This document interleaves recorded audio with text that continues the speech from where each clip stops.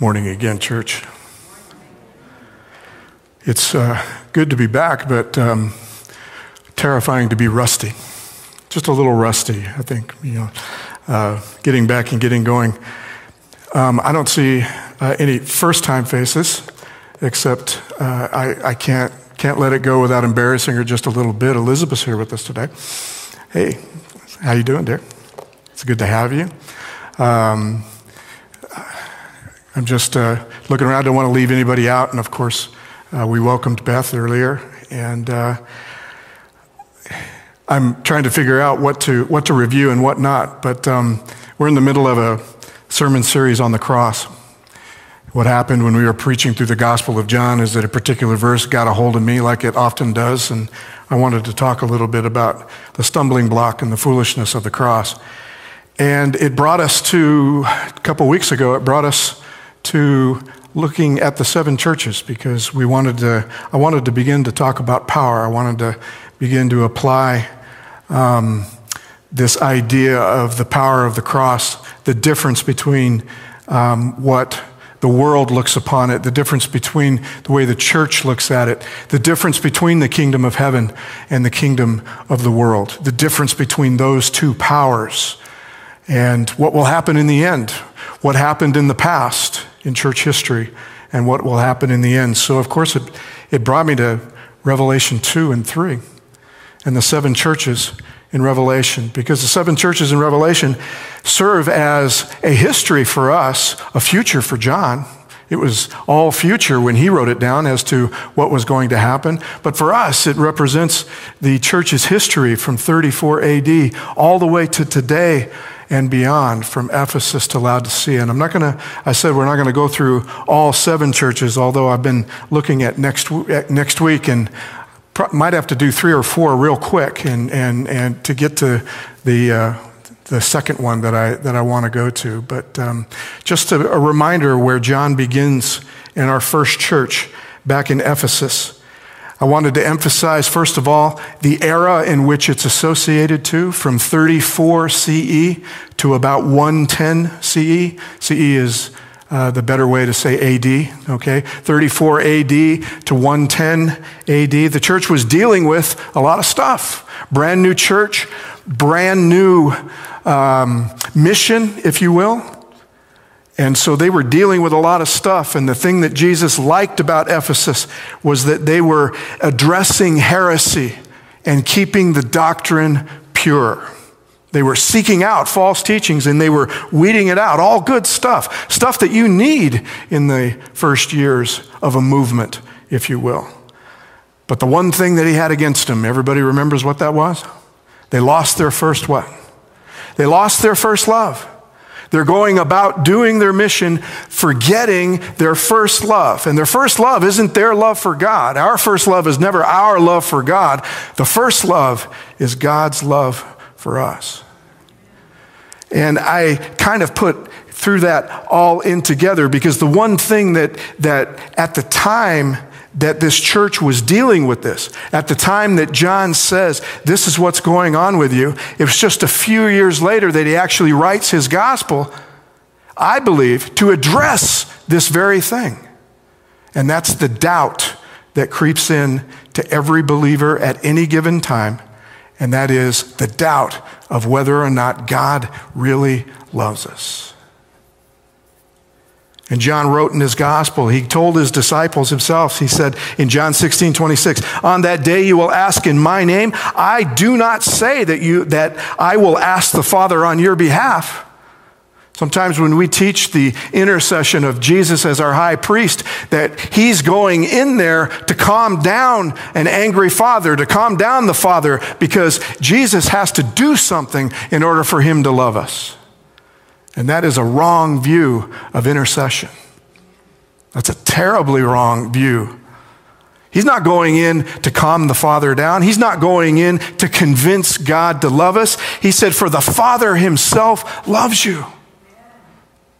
And for a Jewish man living in the first century, that was a coin flip. That was revolutionary. The disciples were convinced that this guy right here who claimed to be the Son of God, we know he loves us. We've been with him for 3.5 years. I know he loves us. But there was always that doubt in their mind as to the God of the Father, the God of all Israel, right? I don't know what I'm going to get when I come to him. I get a plague or I get manna. And Jesus said, if you know that I love you, then you can be sure that the Father loves you. You can be sure that the Father loves you. Because you loved me and have believed that I came from God. So the power of the cross is the ultimate expression of that love. For God so loved the world, for the Father so loved the world, that he sent his Son. That he sent him. So the power of the cross is that ultimate revelation. If we're looking for a better revelation that God loves us, I'm sorry, you'll be looking till the end of time. Because we were given that revelation sometime around 33 AD. And there's not another one coming. God says, I think I've given you enough information so that you can know that I love you. And I've always loved you. Always. So that power then comes up against the church. It comes up against them, if you will. We preach Christ crucified. To Jews, a stumbling block, and to Gentiles, what? Foolishness. Remember that power.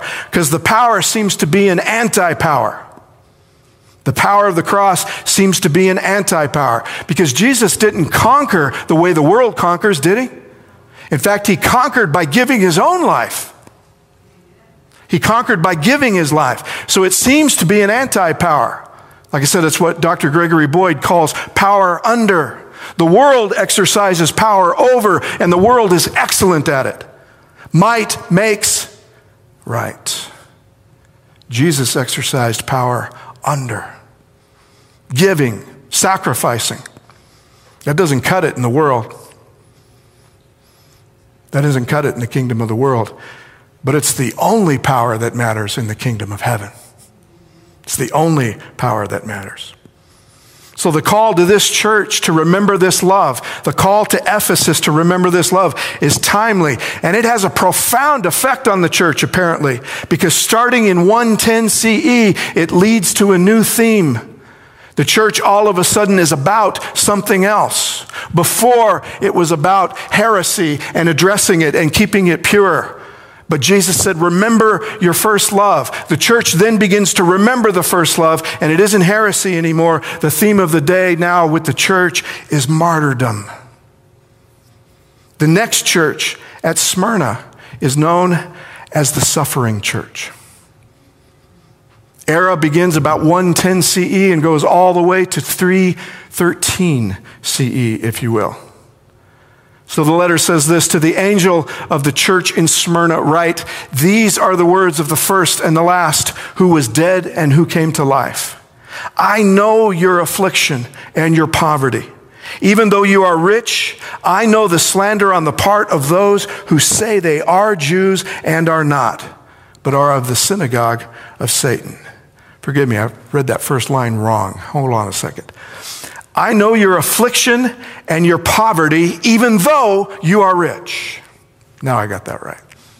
Even though you are rich. I know the slander on the part of those who say that they are Jews and are not, but are the synagogue of Satan. Do not fear what you are about to suffer. Beware, the devil is about to throw some of you into prison so that you may be tested. For 10 days you will have affliction. Be faithful until what? Be faithful until death, and I will give you the crown of life. Let anyone who has an ear listen to what the Spirit is saying to the churches.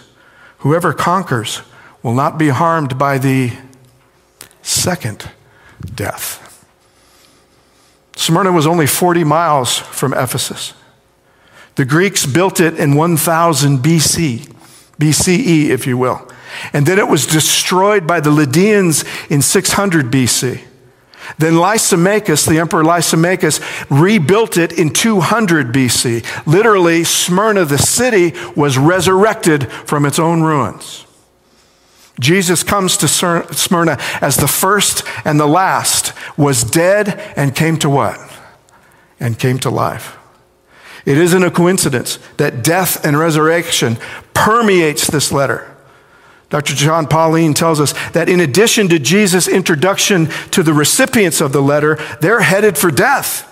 The very name Smyrna has been associated with myrrh, the balm of death. In the first century, you anointed the body with myrrh. Smyrna itself, it's the very smell. When they smell myrrh, it's a sweet smell, but they used it so much for anointing bodies that it becomes associated with death. Remember, we learned last time that usually the picture of Jesus' character that is introduced is just what the church needs for her problem at that particular time.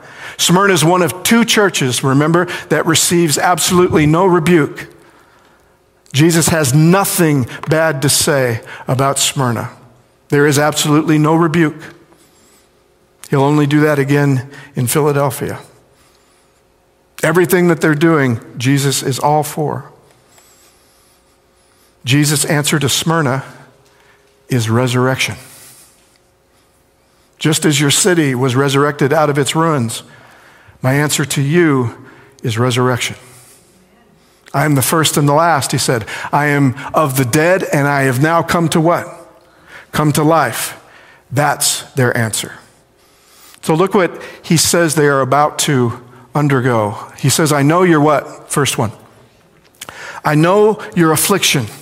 Affliction, it's a Greek word meaning pressure. Pressure from the outside. The stress in this church is not from within. Remember, the one thing that he has against Ephesus, it's their problem. It's not the world doing this to Ephesus. It's Ephesus' problem. It's coming from within the church, right? This one, no. The affliction is coming from the outside, not from within. It's not because the church is dysfunctional. It's coming from the world around it. It's coming from the empire in which Smyrna finds itself. In Greek, it can be psychological affliction. It doesn't necessarily have to be physical. It could be psychological. It could be emotional. And notice Jesus addresses it by 3 words. Do not fear. Whatever is about to happen, he says, let anything happen, just don't be what? Just don't be afraid. Just don't be afraid. And he said it before. He's told his disciples this. They will deliver you to tribulation, will kill you. You will be hated by all nations because of who? Because of my name. He's already told them that. It's not if it will happen. If it will happen, it's going to happen. He said, and when it does, just don't what? Just don't fear. Just don't fear. I know not only your affliction, I also know your what? Your poverty. That word for poverty right there, I want to let you know, this is not lower middle class. This is not working class poor. This is absolutely destitute. The verb for that word for poverty right there is literally to become a beggar. I know your poverty. They have no riches to hold them back. They have no love of riches to hold them back. They are indeed poor. They are absolutely destitute. But this church, destitute in finances, is rich where? They have spiritual wealth, don't they? I know you're poor. I know your affliction, and I know you're poor, although you are rich. Although you are rich. They've got no riches, as I said, they got no riches or love of riches to be attached to. C.S. Lewis used to argue if Jesus had any favorites. Does Jesus have favorites? Yeah, he does. Your favorite. You're his favorite. But amongst us, does he have favorites? Because Lewis argued he seems to be particularly inclined to the what? To the poor. He likes being around them. He spends time with them. He likes feeding them. He likes preaching, encouraging to them. When you asked him as Messiah what the message or what the mission and the message of the Messiah is, I came to announce freedom for the poor, to alleviate the captives. I came specifically for who? For the poor. And by the way, if he's not talking about finances to Smyrna, easy. He's not necessarily talking about finances to us either. Blessed are the poor in spirit, right? For they will be what? They will be filled. It's just that the poor doesn't ever, the way that Lewis put it, the way that I like it, is that they have no reason to be pretentious.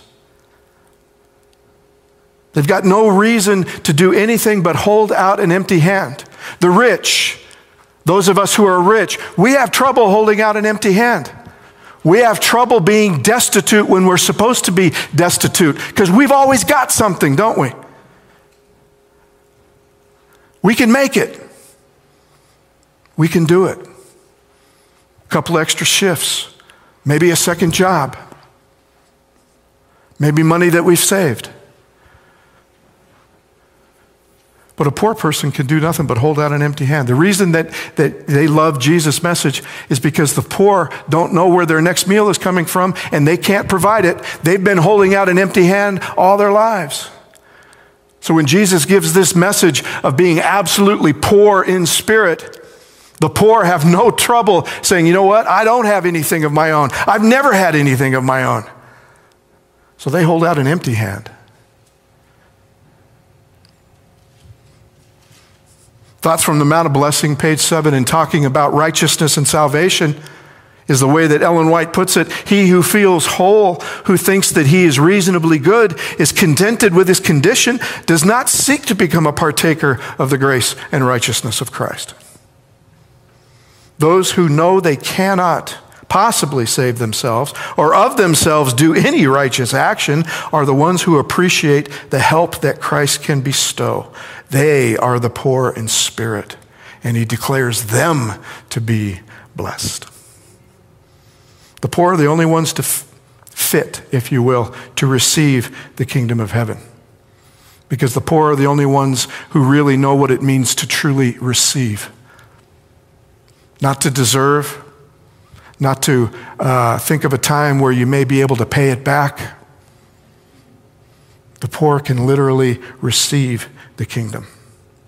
The poor have no trouble believing in somebody that would empty themselves, pour out their blood for them.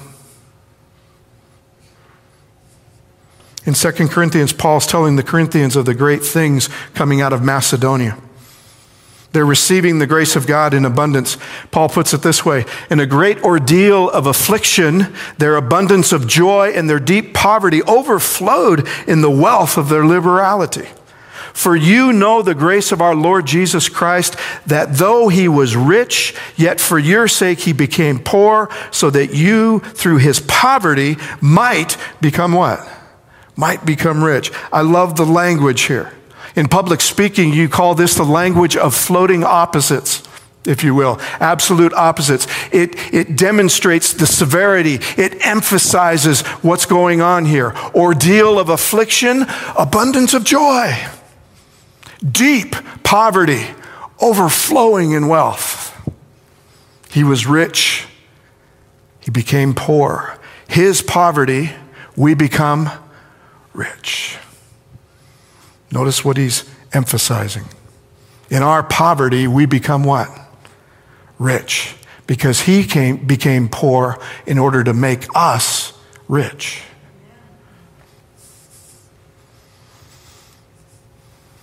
Affliction, poverty, the next is what? It's slander. Abusive speech, being slandered, to injure the reputation of. Once again, that's the experience of who? That's the experience of Jesus. That all happened to Jesus, right? He was poor. He experienced poverty, right? He was afflicted for our sins, all of those things. And now it's slander. He did not deserve the things said about him. None of them were true, but received injurious sayings about him and those around him. As a matter of fact, they slandered him in order to be able to crucify him. We do have examples, by the way, of the church at this time, the church in Smyrna, of what the church began to experience under the empire, if you will, under the Roman Empire. Christians were constantly being slandered. They were accused of being cannibals because they ate the flesh and drank the blood of Christ. The agape celebrations that they were famous for were talked about as orgies of debauchery by non-Christians. They were accused of atheism because their God was invisible. The empire says, show us your God. And the church says, we can only show you our God by our acts, by our love. Not good enough for the empire. The state suspected them always because they would never swear allegiance to the emperor as Lord. They were accusing of having foretold the end of the world by fire. That's a charge that Nero exploited to the max when he let Rome burn. He was successfully able to blame it on the Christians. What's interesting too, as Jesus says in this letter about the synagogue of Satan and the Jews and the true Jews and the ones that think they are but they're not, right? That slander the other ones. What's interesting is that these Christians in this century, if you will, after the first century, getting into the second century, they were despised because they were also identified as Jewish. Part of the religion considered still by the empire to be remote and backward and just a pain, an absolute pain in the neck. As a matter of fact, by this time, they burned down the temple and sacked Jerusalem 30 years ago, and these people still won't go away. And they won't until 135, when actually Rome goes in, destroys Jerusalem again, and kicks every Hebrew out of Palestine. But the slander comes from the Jews who call themselves Jews. It's a remarkable thing that this hints, if you will, that Christians at this time still considered themselves to be Jews, even though they knew the Jews were despised by the empire. They still take their stand. They stand with them as neighbors. It's a remarkable thing. Today, we can't even look at fellow Christians without accusing them of being of the synagogue of Satan because of some difference in doctrine, right? But back then, the Christians of Smyrna considered themselves much closer to their Jewish brothers and sisters than they did the paganism of the empire. There might be one other thing, too, why the empire despised Christians, absolutely despised them the most. I have a quote here from Pliny the Younger. Pliny was a historian, a Roman historian, and it's interesting that he lived from 61 to 112 CE. So that makes him just old enough to live and to write and everything during this church. And he actually writes of the persecution of the church. He writes discussing the torture of 2 Christian women that were tortured by the empire. Guess what he calls them? He calls them deacons. These 2 women who were tortured were deacons in the church. And he comes to the conclusion at the end of this discussion saying, he describes Christianity then as a depraved and excessive superstition. Why? Because it seems that they have women as leaders. And the Roman patriarchy despised women as leaders. I'm very hard on biblical patriarchy. You know that I am. But the Romans were even worse, absolutely the worst. And here you have a Roman historian quoted that one of the reasons we despise this group is because they've got the nerve to put women in leadership. Christianity is known by this time as a threat to the Roman patriarchy. So, Smyrna's mission, if you will, Smyrna's Christianity is not one of great victory, is it? It's a stumbling Christianity, isn't it? Every time it comes up against, every time, it's got nothing going for it. They've got no money, they've got no resources, they have no might. Constantly being afflicted, constantly being slandered. It is indeed a stumbling Christianity. This is not the Christianity of jeweled crowns. It isn't the Christianity of preaching once and 3,000 baptized. Those days seem to be gone. Doesn't imply that they don't have success or fame. They came from the poorest of cities. They have to endure the hostility of pagan masses.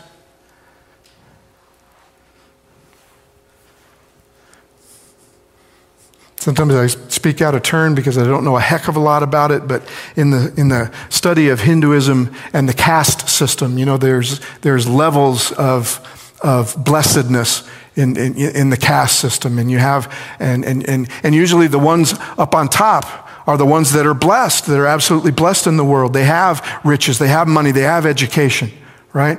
And then the lowest of caste, they call the untouchables. It's the ones that have leprosy and the skin diseases and everything else. It's the lowest. From what I understand today in Christianity, the hardest caste to reach by Christianity in India today is the rich. You know why? Because the lower castes have already accepted him. The lower castes have already become Christian. The lower castes have seen the resurrection of their poverty.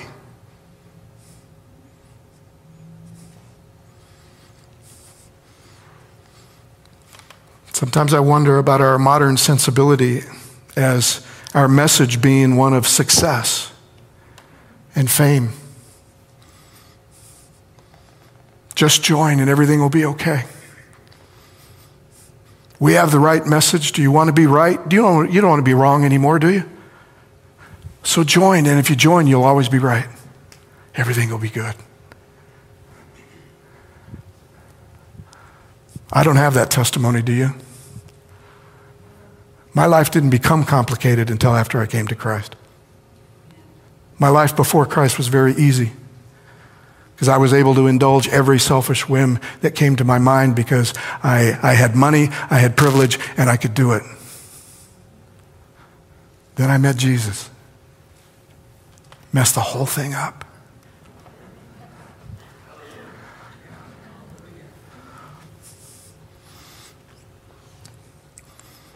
But I'm just saying that when I joined this church, I heard about this message of success, right?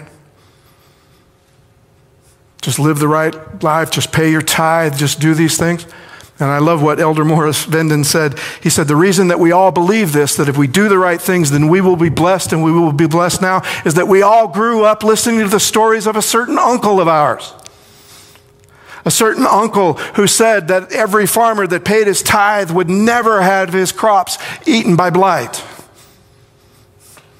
And if you never took the last slice of pie, you didn't have to worry that your mom baked a piece of soap in it.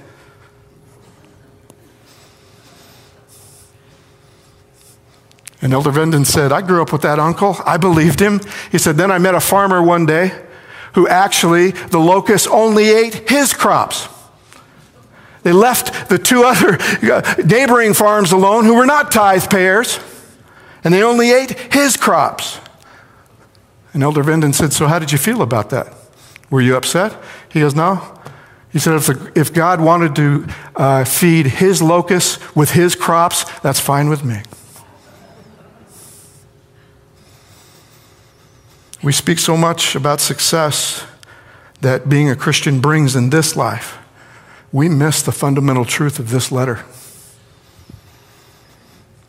That this life is not what matters. I'm going to amend that. This life does matter. This life matters to God. And everyone in it matters. It's just not the ultimate arbiter of who you are and who I am. This life is not the ultimate arbiter as to where we find our citizenship. It matters a great deal. If this life didn't matter at all, why did he spend so much time and effort and blood and sweat and tears to save us? This life matters, but this life does not dictate to who we are as citizens. We're citizens of the kingdom of heaven because we've been given the power of the cross.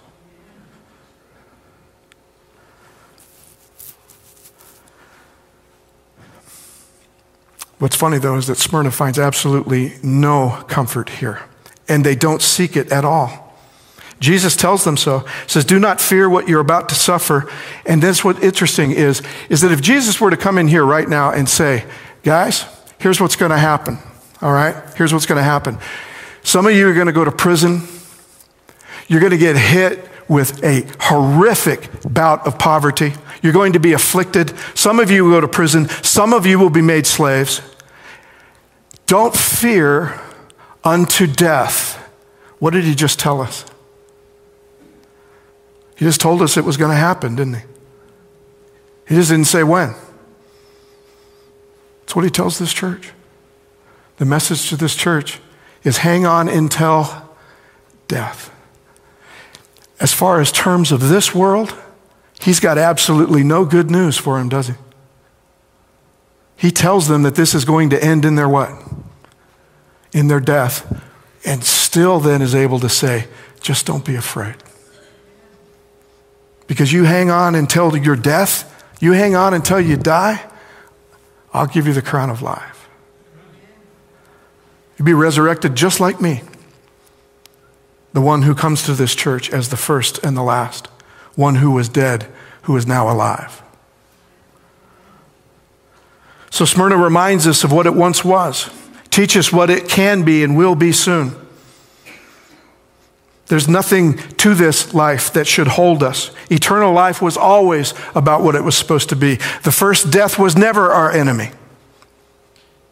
The second death could be our enemy, but not the first death. And this first life was never our triumph. It's coming. So the era of persecution in the church was from, say, 303 CE under the Emperor Diocletian when he ushers in the era of martyrdom. He issued an edict that ordered all Christian communities dissolved. He demolished their churches. He burned all their books. He martyrs thousands. He enslaves even more. There were very many revered saints in church history that were martyred and killed and butchered in that decree. Saint Sebastian pierced by 100 arrows up against a tree. Cecil and Agnes both burned at the stake. The last wave of persecution ends in 311 CE when Diocletian and the others begin to fight it out as to who is going to be the new emperor. And when he wins the battle, Constantine becomes the emperor, and 2 years later, he issues the Edict of Constantine, 313 CE, making Christianity the official religion of the empire. The persecuting power now is going to invite in the power of the cross.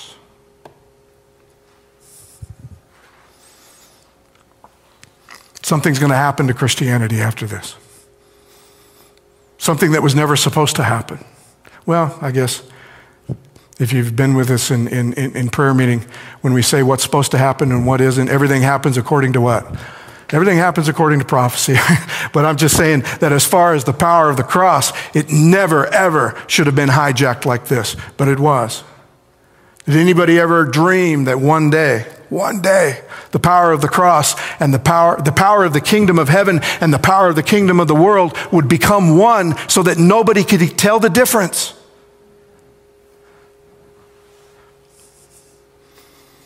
So remember, I told you before that when I look at the world, I try to accept the world as it is. I don't spend a lot of energy cursing at the world for being who they are.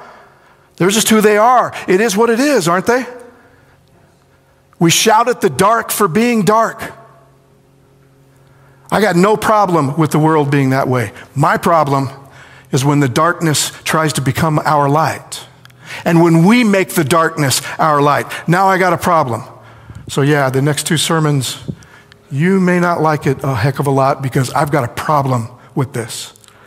I'll start with Constantine. And I'll move all the way to Laodicea. Okay? But he says, don't fear what you're about to suffer. Beware, the devil is about to throw some of you into prison so that you may be tested. And for 10 days you will have affliction. Be faithful unto death, and I will give you the crown of life. 10 days, it's very interesting. If we take the day-to-year principle, that's 10 years. That era of persecution lasted exactly from 303 to 313.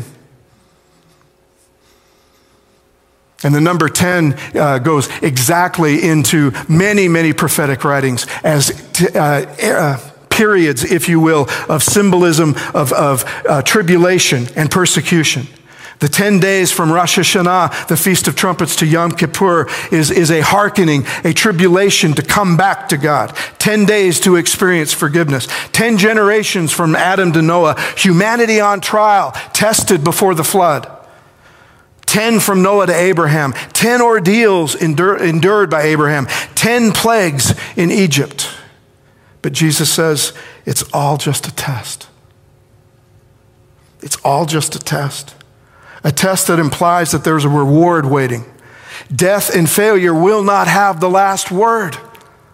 Hope exists even in the midst of the death and failure. Love exists in the midst of the death and the failure. The power of the cross is like yeast. It's like water. It finds everywhere. And you won't even be able to put it out with your death.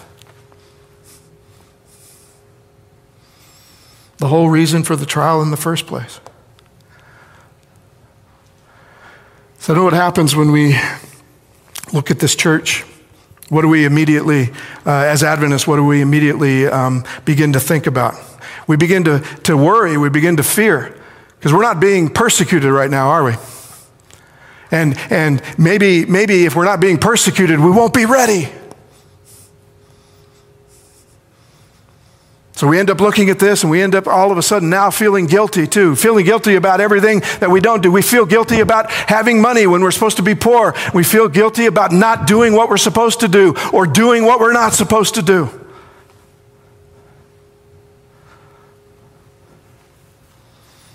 When the point is this, that isn't the point of the letter. If that's what your fear is right now, the point of the letter is don't worry, you've got nothing to fear.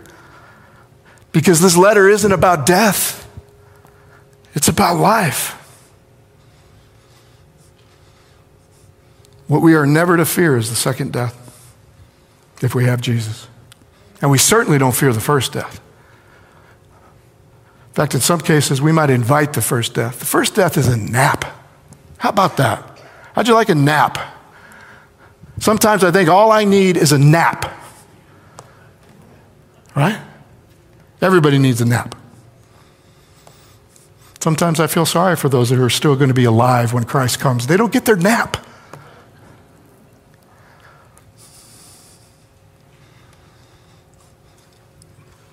But the idea of being laid to rest, laid to go to a nap in the love of Jesus, man, that's a beautiful thing. It's a beautiful thing of what Jesus can do with the death of this planet. And then still say the words, you got nothing to fear. Hang in there. You got nothing to fear. Don't fear those who kill the body but cannot kill the soul. Rather fear him that can destroy both body and soul in hell. There's no fear in love, because love casts out what? Love casts out fear. See, those who love fear nothing. They fear no punishment. And that's what happened. Ephesus remembers their first love. And now all of a sudden, all of that doesn't matter anymore. And they are willing to go out and willing to give it all.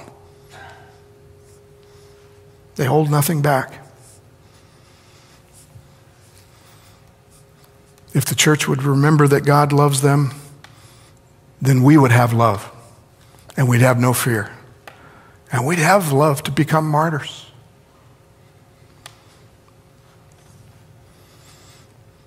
It's that slander, though. It's going to be a theme, if you will. I know the slander on the part of those who say that they are Jews and are not, but are a synagogue of Satan. The one thing that this letter does warn about is all that persecution is not simply coming from the outside. It's also going to come from where? It's also going to come from the inside. There are going to be believers who claim to be believers, but they are not. And the way that we'll be able to tell is because of their slander. So it's a warning.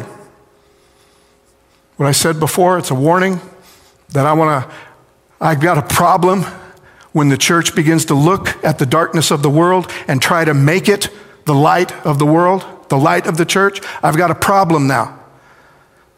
The problem with this power is that it's going to come from without and it's going to come from within. And it'll go all the way to Philadelphia.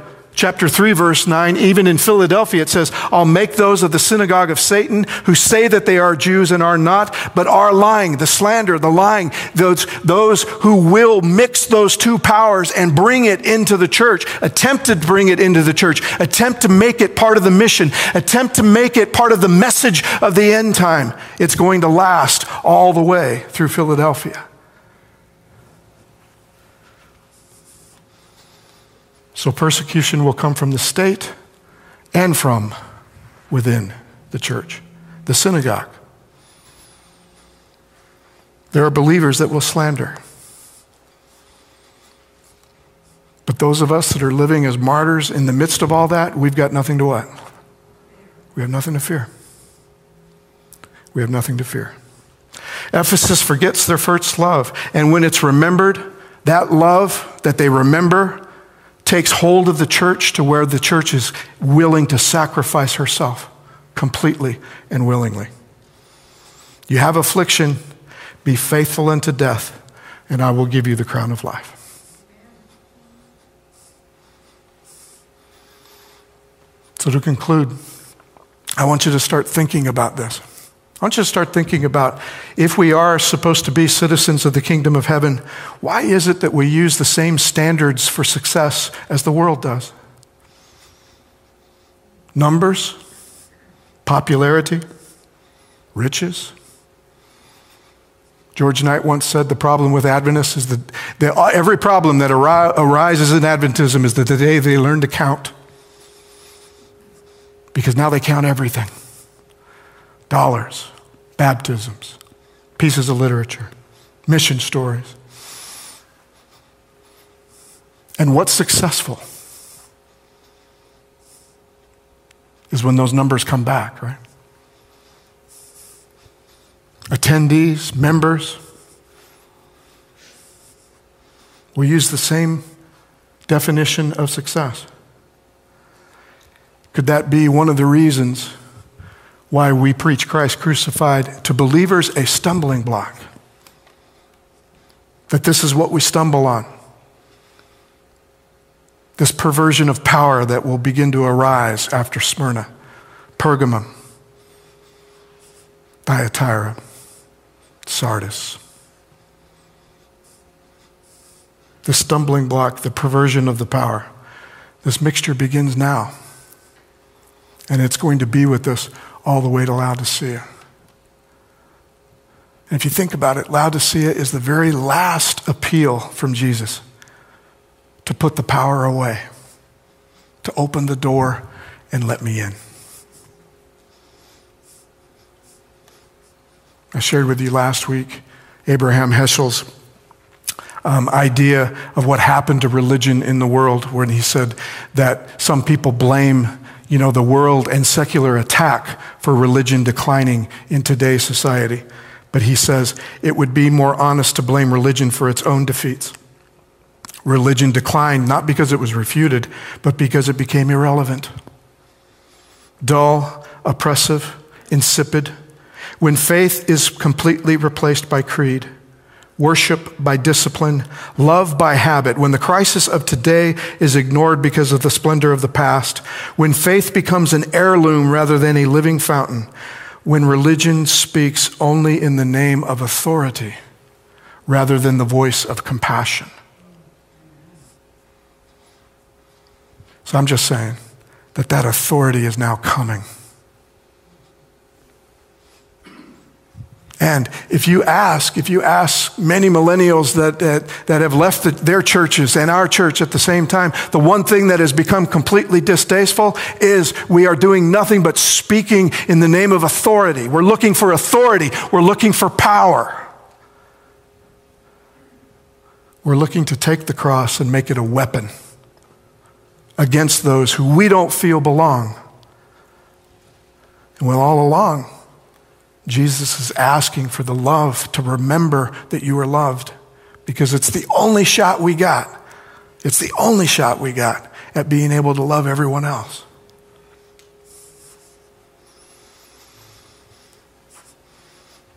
When religion speaks only in the name of authority rather than with the voice of compassion, its message becomes meaningless. To make the cross a weapon in the power of the world is, in essence, the church makes it meaningless for the next 1,260 years. So, just remember what he told us today. Hang in there. You might die. You might have to be a martyr. But hang in there. Hang in there. And I'll give you the crown of life. That's a promise for us today. Thanks for hanging in there.